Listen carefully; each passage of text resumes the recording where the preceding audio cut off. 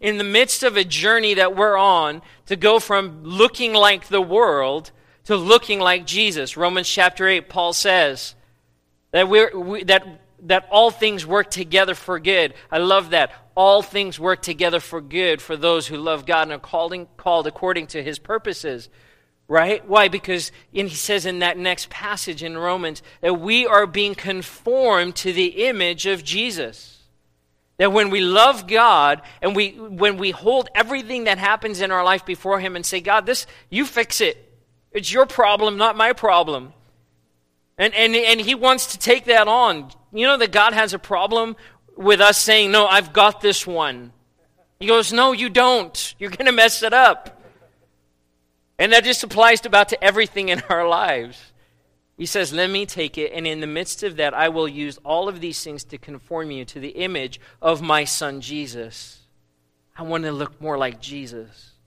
I want to be more like Jesus, where the home is a place where we can be shaped and molded, a safe place. It should be a safe place, where young and old can be corrected and taught and trained in the ways of the Lord, so that we end up looking more like Jesus. I used the picture of a greenhouse, the analogy of a greenhouse that's built and established to create a controlled environment where plants can flourish. You can plant a garden outside, but you're subject and really, what's the word I'm looking for? You're subject to the weather that's taking place outdoors, and you can't control it. Right? We can't control the weather, which is why we have a drought. We could say, hey, rain, let's do this thing. Let's get some more rain going. No, we can't do that. But in a greenhouse, you have more control. It's this environment where you can introduce water. You can control the temperature. You can control the soil, and so that the plants can grow and thrive. And God says, I've given the family and the home as a greenhouse of sorts, where spiritually people can thrive and grow in the Lord, the way that the home is designed to function. When the home is functioning properly, it has tremendous power for good. Tremendous power for good. People grow, fruit is produced. It's amazing. We love it. But when the home and the family is not functioning well, listen to this, church, it becomes immeasurably destructive. When the home does not function, and family doesn't function, and marriage doesn't function, and children and parents don't function as God has designed, the damage can extend for generations. Counseling, visiting people, sitting on a couch, having to tell someone about your mom and your dad. Right? It's kind of the joke in psychiatry or in counseling is, well, tell me about your mom and your dad. And we use it as a joke, but it's not, because the truth is those relationships shape who we are and can have such destructive force in our lives that we might not even be aware of. And God says, I've designed family. My design, it's my idea. I've designed it to function and perform a certain way so that people are built up and not torn down and destroyed. Secular psychologists use the term dysfunctional family or dysfunctional home. We had to get away from the use of the word normal, right? Because what is normal? In normal, you have to have a baseline, and every family is different. Every person is different. And so they use the word dysfunctional. Dysfunctional home or a family. Being the idea being linked to disorders, right? If you grow up in a dysfunctional home, you might end up with something called a disorder, right? A detachment disorder or a traumatic disorder, some kind of disorder. It paints this picture. Disorder is a state of confusion or disruption to the normalcy or functionality of life, a disruption to law or peaceful living in society would be a disorder. And of course, disorder is the opposite of the word order. And that God has established order in the universe. James chapter 3, in fact, 3 passages we'll be looking at today. James chapter 3, 1 Corinthians 14, And Ephesians 5, if you want to open your Bible to that. Really, Ephesians 5 is where we'll spend a lot of our time. James 3 and Ephesians 5. James 3:13 through 18 says this, "Who is wise and understanding among you? Let him show it by his good life, by deeds done in humility that comes from wisdom. But if you harbor bitter envy and selfish ambition in your hearts, do not boast about it or deny the truth." You see the theme of Scripture here? It sounds a lot like 2 Timothy, doesn't it? Such wisdom, in quotes, such wisdom does not come down from heaven, but it is earthly, unspiritual, of the devil. For where you have envy and selfish ambition, there you find disorder and every evil practice. But the wisdom that comes from heaven is first of all pure, then peace-loving, considerate, submissive, full of mercy and good fruit, impartial and sincere. Peacemakers who sow in peace raise a harvest of righteousness. Oh, that is a deep passage of Scripture where we could spend a lot of time here. Notice a couple of things with me. Humility versus selfishness. When we read in 2 Timothy, the theme there was things are going to fall apart, but basically because people will be selfish. Lovers of self. It's about me, it's about me, it's about me. That is a disorder. When your life is centered on just you, that is a disorder. That is not something that the Lord would say, I'm pleased with. He says that humility is really the place where that wisdom is imparted. It's when we serve out of humility, when we give, when we treat others better than ourselves, when we look for their needs, not just for our own. Humility that says, I don't have the answers, I need to seek the Lord. Wisdom that comes down from where? From heaven. I can't manufacture it, I can't produce it, I can't come up with it on my own. Notice the idea of denying truth versus embracing truth. Again, another theme that we've seen already this morning. See, there's people who start thinking of just about themselves, and in the midst of it, you can't be selfish and live a truthful life. And so you have to start denying truth in order to justify the way you live. There's no other way around it. Wisdom that comes from heaven that's not man-made. At the end of the day, we don't make the rules. We don't make the rules. God does. He establishes order. We have scientists that study nature, and all we can do is observe, but we can't make the rules. Anyone seen Jurassic World? I have not seen the movie, nor do I care to see the movie. I've never been a dinosaur person, but I figure after the first Jurassic Park, when they figured out it was really a bad idea to bring dinosaurs back to life, the idea that we would then take different types of dinosaurs and mutate them and make one dinosaur, yeah, that's a real good idea. We don't have the answers, and that's a great way that Hollywood illustrates it. If we were left to our own devices, we would just make a mess. We would just make a mess. God says, I've set things in order. Order in creation, order in the church, order in society, order in the home, order in marriage, order in children and parenting. He makes the rules. And all we have to do is say, God, what do you say? And where are things out of order? Where are things dysfunctional? Where is there disorder in my life? Okay, let me bring it into order. And God says, great, there will be blessing there. In fact, we'll talk about that in a second. Where you find envy and selfish ambition, there you will find disorder. It's plain right there in Scripture. This is illustrated for us every time we get behind the wheel. Right? Especially in Southern California. Megan's folks were visiting from Alaska. They just flew back yesterday. And it seemed like every time we got on the freeway, Bill was going, man, look at all the cars. Look at all. Because in Alaska, Yeah, there's probably more cars on the 605 freeway or on the 210 freeway at one time than there are in the whole state of Alaska. And that's not at rush hour. It's just insane. You don't get to get on behind the wheel of your car and then just drive wherever you want, however you want. Now, they do that in Nairobi, but you can't do that here. And it's crazy. You can't just get behind the wheel of the car and drive wherever you want, drive whatever speed you want, ignore the signals, ignore the stop signs. Right? You will die. And other people will die as well.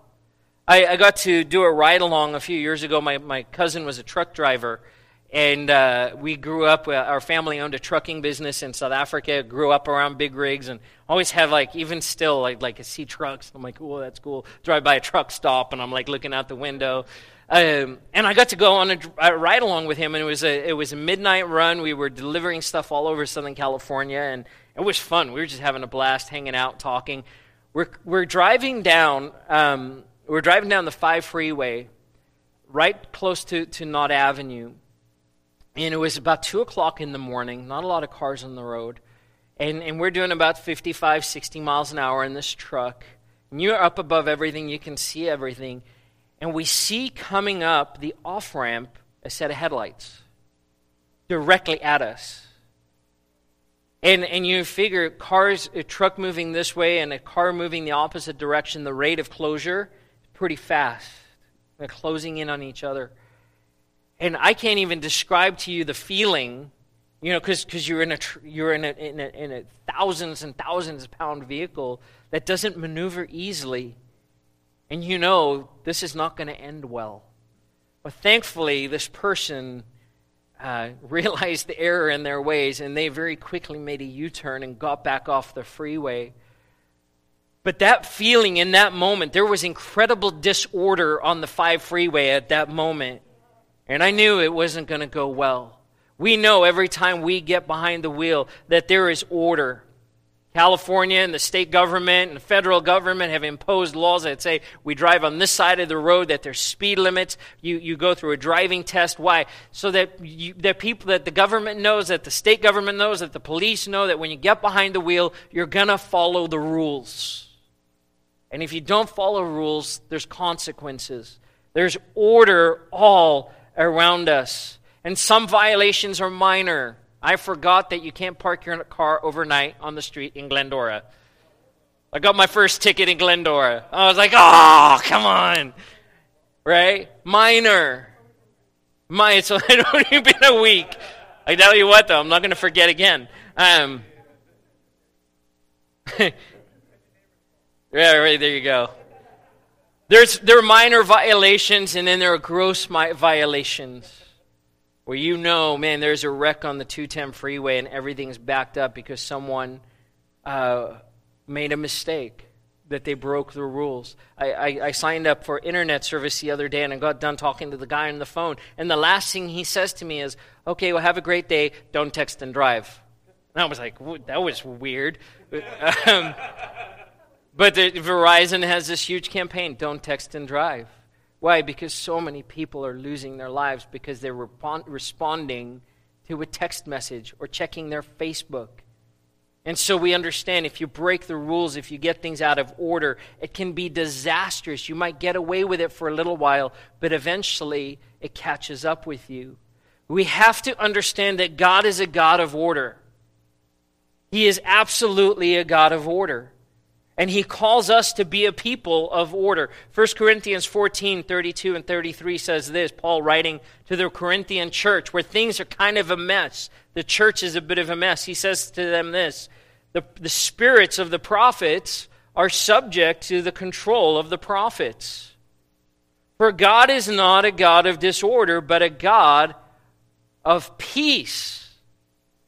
Interesting that he doesn't say order, he says peace. God is not a God of disorder. He is a God of peace.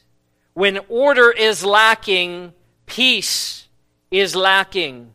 If you've ever had a 3-year-old in your house, you understand this very clearly.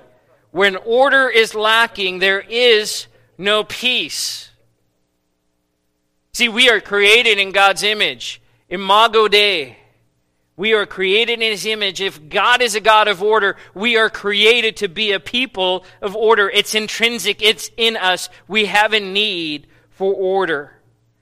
There's a need for us to see that there's order in creation. There is order in creation. What God has created gets it. You don't have to convince a sparrow that there is order. It gets it. It's wired into God's creation. There's order in community, social structure, governments. In fact, God says that we are supposed to be subject to the order, the government. Romans talks about it. Paul addresses that we can't just do whatever we want to do, that we actually have to submit ourselves to the order, the government, the authority that God has put in place. We don't just get to, on a whim, say, I don't want to listen to what you have to say anymore. That there's community order. There's order in the way that we live in community. Order in the church. Just like we see here in 1 Corinthians 14. God says that there is order and structure. There's a head, that there's an order to the authority, to the way that we relate with each other, how we use our gifts in the church, that there's order. And there is order in the home. God has designed the home to have order. So Ephesians chapter 5. Ephesians chapter 5. Though Ephesians 4 is good. Check that one out as well. Ephesians 5:21 through chapter 6, verse 4. I want to read this entire passage of Scripture, and we'll talk about this for a few minutes. Starts out, submit to one another out of reverence for Christ. Wives, submit to your husbands as to the Lord. For the husband is the head of the wife, as Christ is the head of the church, His body, of which He is the Savior. Now, as the church submits to Christ, so also wives should submit to their husbands in everything. Husbands, love your wives just as Christ loved the church and gave Himself up for her to make her holy, cleansing her by the washing with water through the word, and to present her to Himself as a radiant church without stain or wrinkle or any other blemish, but holy and blameless. In the same way, husbands ought to love their wives as their own bodies. He who loves his wife loves himself. After all, no one ever hated his own body, but he feeds and cares for it just as Christ does the church. For we are members of His body. For this reason, a man will leave his father and mother and be united to his wife, and the two will become one flesh. This is a profound mystery, but I am talking about Christ and the church. However, each one of you must also love his wife as he loves himself, and the wife must respect her husband. Children, obey your parents in the Lord, for this is right. Honor your mother and father, which is the first command, with a promise that it may go well with you and that you may enjoy a long life on the earth. Fathers, do not exasperate your children. Instead, bring them up in the training and instruction of the Lord. Our houses are designed, our families are designed, our marriages are designed to have order. And God has laid out that order for us. Now, I understand right off the bat that there's some things that Paul writes here that some people have a hard time with. This idea of submission is one in our culture that we struggle with. I don't submit to anybody. Really, it comes back to what we read before. We're selfish. We live for self, which means if I'm called to submit, I have to give up that selfishness. And so there's a battle that wages within us. I included that passage in verse 21, submit to one another out of reverence for Christ. Our idea of submission has become so skewed in our world today. It's seen as weakness or giving up something that rightfully belongs to you. But when we submit to Christ, and we submit to each other, we're basically saying to each other, I'm valuing you beyond, above myself. I'm coming to you out of humility and understanding, you know what, you have a place to speak into my life. When I submit myself to the Lord and His instruction, I'm saying, God, I don't have all the answers, and I actually need you in my life. Last night we got to celebrate with Tom and Deb as they renewed their vows coming up on their 25th wedding anniversary. They stood with each other and renewed their commitment to each other, a covenant relationship that basically says, I'm here to serve you. It's not about what I can get out of you, it's how I can be a blessing to you. And when we understand that we can submit because I can trust you, I can submit. Wives can submit to their husband because they understand that their husband will have their best intention, their best at heart. See, but when we remove order, fear comes in and there's a lack of peace because now I can't trust you and I don't want to trust you and I don't believe you have the best. And the enemy gets a foothold and he can start meddling in our homes and in our marriages. Wives, submit to your husbands, and husbands, love your wives. The need for order in the home is not about having a tidy house. Can I just say right now, this is not about the cleanliness and the organizational ability you have in your home. That's not what God is addressing here. This is about every person in the home, whether it is a husband and a wife and 5 kids, or a single mom with 2 kids, or a single dad with 1 kid, or if you're just single and living on your own, there's still order. There's God's order. It's about every person understanding and functioning in the role that God has given them. It's about us understanding that we play a role and have a place in the home, and that I cannot function in a role that's not mine to function in. I can't. And sometimes we try and we get it wrong. It's why in the Psalms God says that He will be a father to the fatherless. He says there's gaps that only God can fill.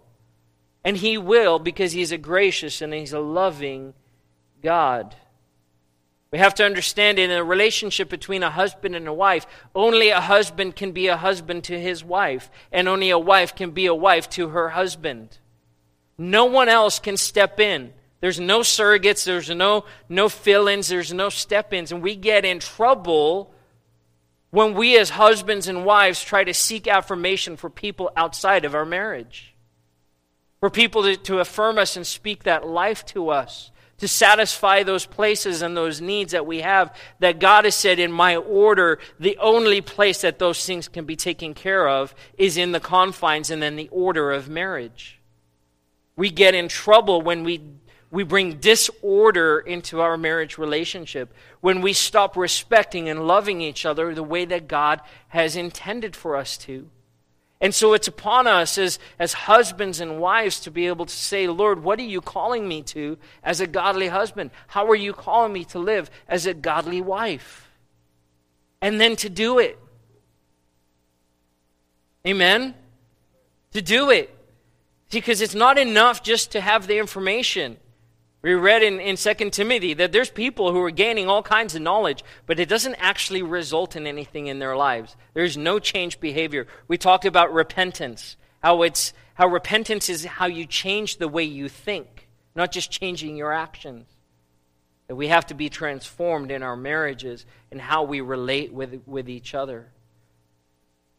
The role of parents to teach and to train their children.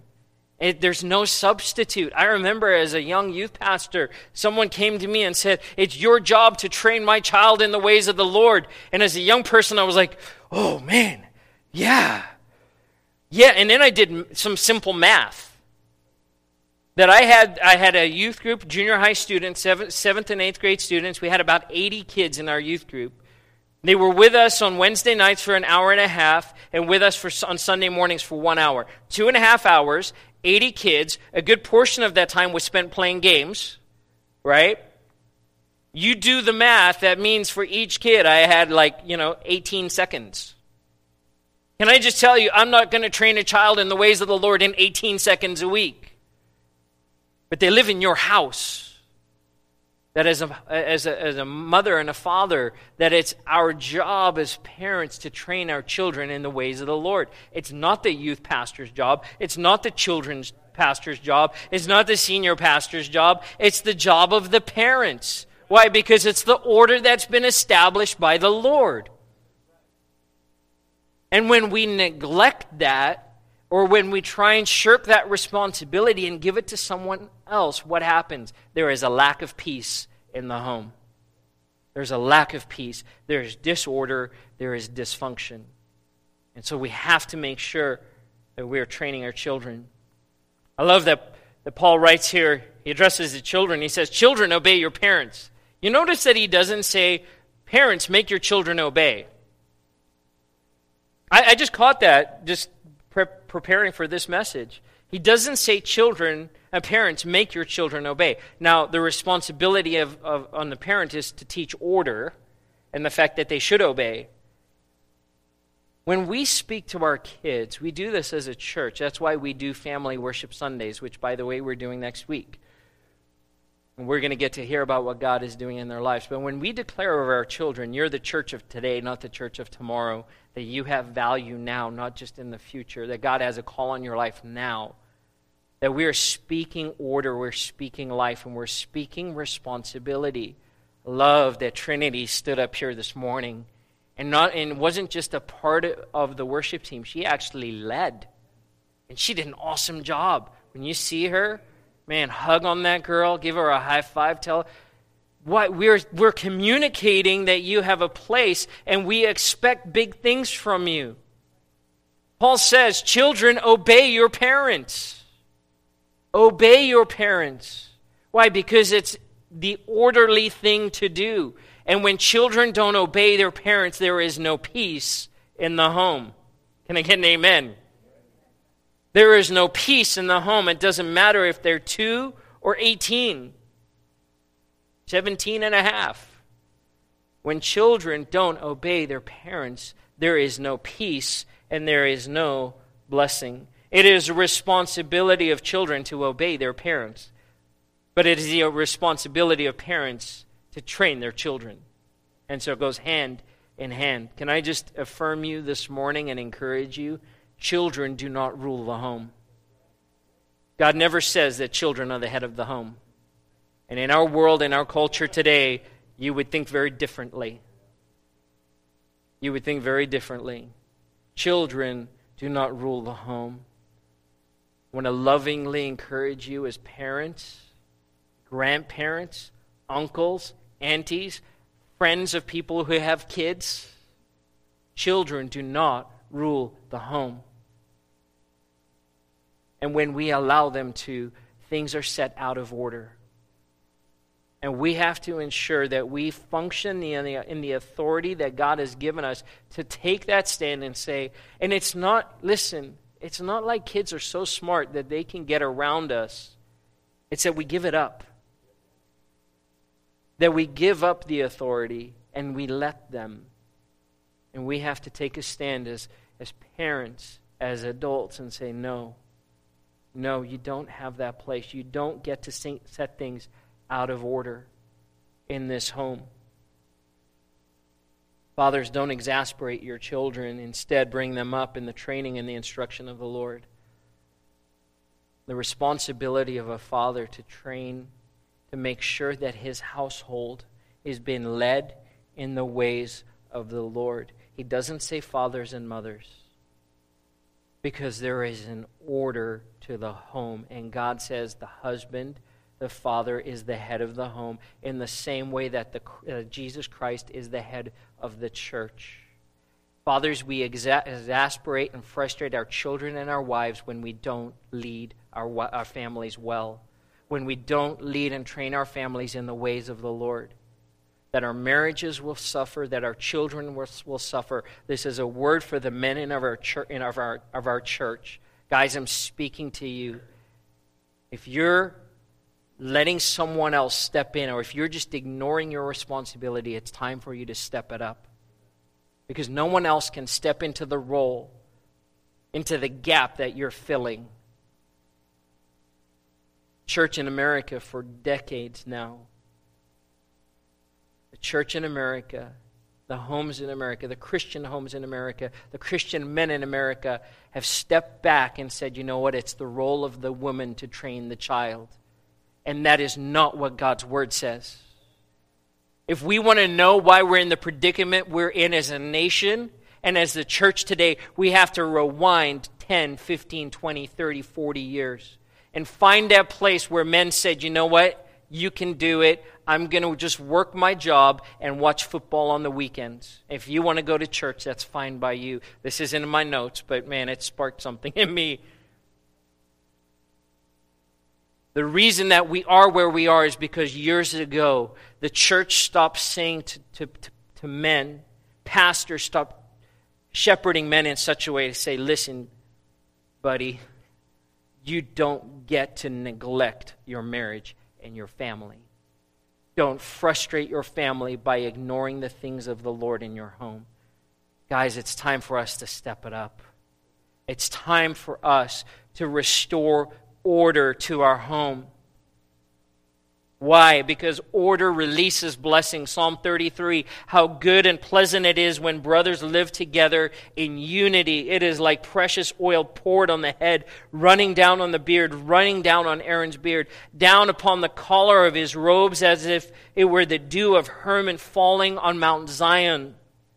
For there the Lord bestows his blessing, even life evermore. In unity and order comes blessing. But it doesn't happen by accident. So here's your homework. Here's your homework assignment for your home this week, for your life group time this week. Take a real honest look at your life, your marriage, your home, your children, and ask yourself, what's out of order that should be in order? And then don't just identify it. Do something. What I'm not saying is come back next week and report how you now have a perfect home. Not going to happen. And don't set that kind of bar for yourself because you will be frustrated. But go about the work and figuring out what's out of order and start putting those things back in order. Back in order. Back in order. Back in order. It's not an easy job. It's not an easy thing to do. But we must. Why? Because God is a God of order. And we cannot look more like Jesus when we're just living however we want. You want to experience an overcoming home. You want to see victory in your home. Let's get back to order. Amen? Let's stand together this morning.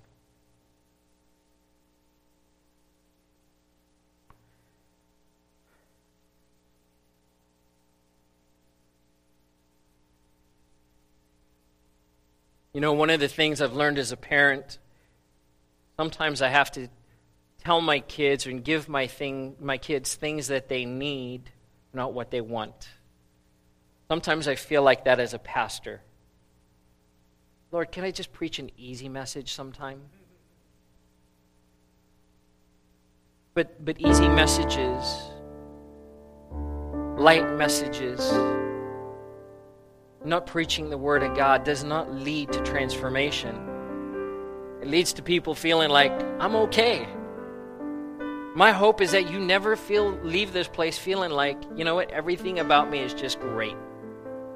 That this is the place where we're supposed to be challenged in a loving way. I hope you feel the love of the Lord in this place. I love you. God says those He loves, He corrects. I love you as your pastor. I love you. And because I love you, I want to see you walk in victory.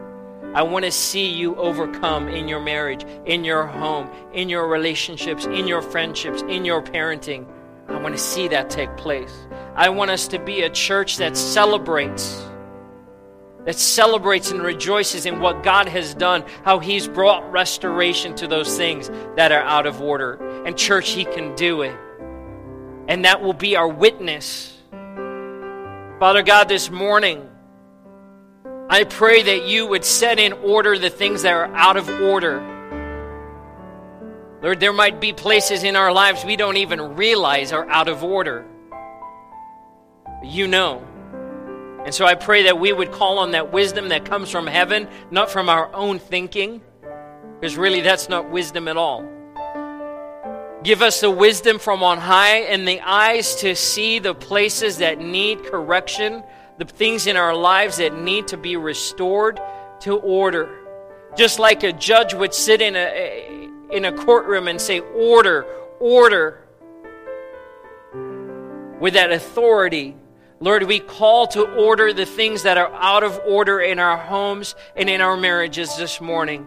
We declare over this church today, Lord, I speak life over this church and say that the enemy has no place to mess and meddle. God, would you set a hedge of protection around our homes, around our marriages, around our families, that we would stand strong in the midst of the seas that are raging. Just as Jesus stood in that boat and spoke to the storm and said, "Be still," and he restored order to what was out of order. Lord, I speak to the storms in lives and in marriages today and in homes today, and I declare, be still in the name of Jesus. Waves quiet down. I pray children, Lord, would be restored to order and would walk in obedience to their parents. Lord, I pray that wives would understand their role with their husband and that husbands would stand in a place of authority and love as you've called them to. Transform us, Lord God. People,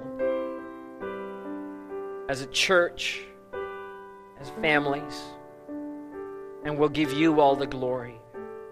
In Jesus' name. Jesus' name, amen. Our prayer team